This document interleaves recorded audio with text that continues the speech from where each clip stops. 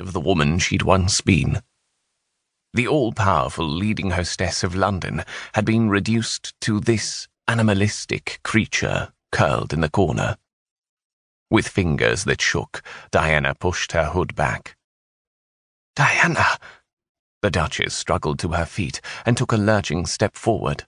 She stumbled and then crawled over like a wounded dog. Emotion clogged Diana's throat at seeing the shell she'd become. "Mother," she greeted, taking a step forward. "Diana," the Duchess whispered. The stench of sweat and her unwashed body filled Diana's nostrils. She choked on it, hating herself for noticing, hating herself for caring.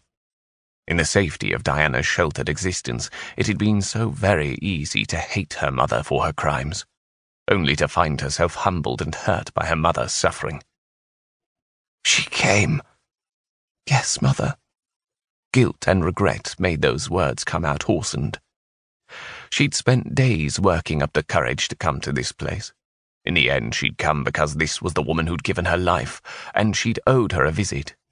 Now, seeing her again, sadness weighted that sense of obligation. Diana stretched a hand out, and her mother immediately slipped dirt-stained fingers into her own. She stared down at her mother's jagged nails. Her skin was coarse and calloused against Diana's previously immaculate glove. The juxtaposition of hand and glove filled her with another wave of sorrow. How quickly a person went from living to this. "She's here," the Duchess whispered. "She's returned."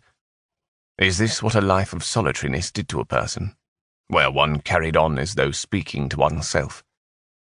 "I'm here." Diana gave her hand a slight squeeze. "I'm sorry I did not come soon." "Are you a duchess?" her mother entreated, releasing Diana's hands. She grabbed her daughter. "Tell me you're a duchess." Ragged nails bit painfully through the fabric and into Diana's arms. This is what she'd said. The note smuggled from Bedlam into Diana's hands had not been a need to see her only daughter, or to express regret or shame for what she'd done, but to probe Diana on her married state. A vicious pain stabbed at her breast. "Mother," she asked cautiously. For the whole of Diana's life, her mother had clung to a hope that Diana would wed the Duke of Somerset's son and heir, Lord Westfield. She'd been so determined to see that match made, she'd tried to orchestrate the murder of Lord Westfield's true love, Diana's half-sister. It had driven her outside these walls, and by her questioning consumed her even within them. "Lord Westfield," her mother said, with an eerie normality to her tone at odds with her vacant eyes. "Mother," Diana said slowly, "remember, Lord Westfield married Helena. Please show remorse. Please demonstrate shame and horror and guilt for what you attempted to do." Her mother went as motionless as those macabre statues that lined the steps of the hospital.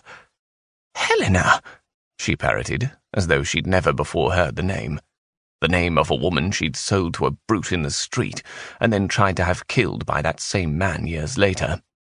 Her mother cocked her head at an unnatural angle. Then a mad glimmer lit her eyes. "But is she not dead?" the Duchess whispered.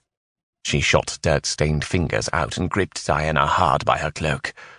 Dragging her close with a surprising strength, Mother shook her. "Tell me she is dead. Tell me it was not for naught, and that you are to be the future Duchess.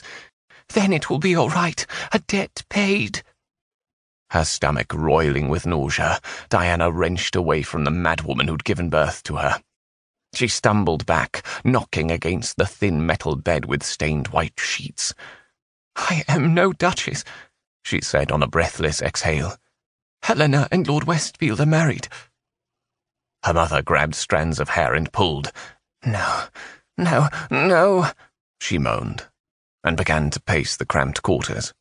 Then she whipped her head up. The seas of her hatred and madness glimmered in her eyes. "Payment is due. Must pay, must pay, must pay." While the mad Duchess muttered and mumbled to herself, Diana slinked slowly away. She'd come here desperately hoping to see a scrap of good in her mother, needing to see it, for both selfish and unselfish reasons. But there was no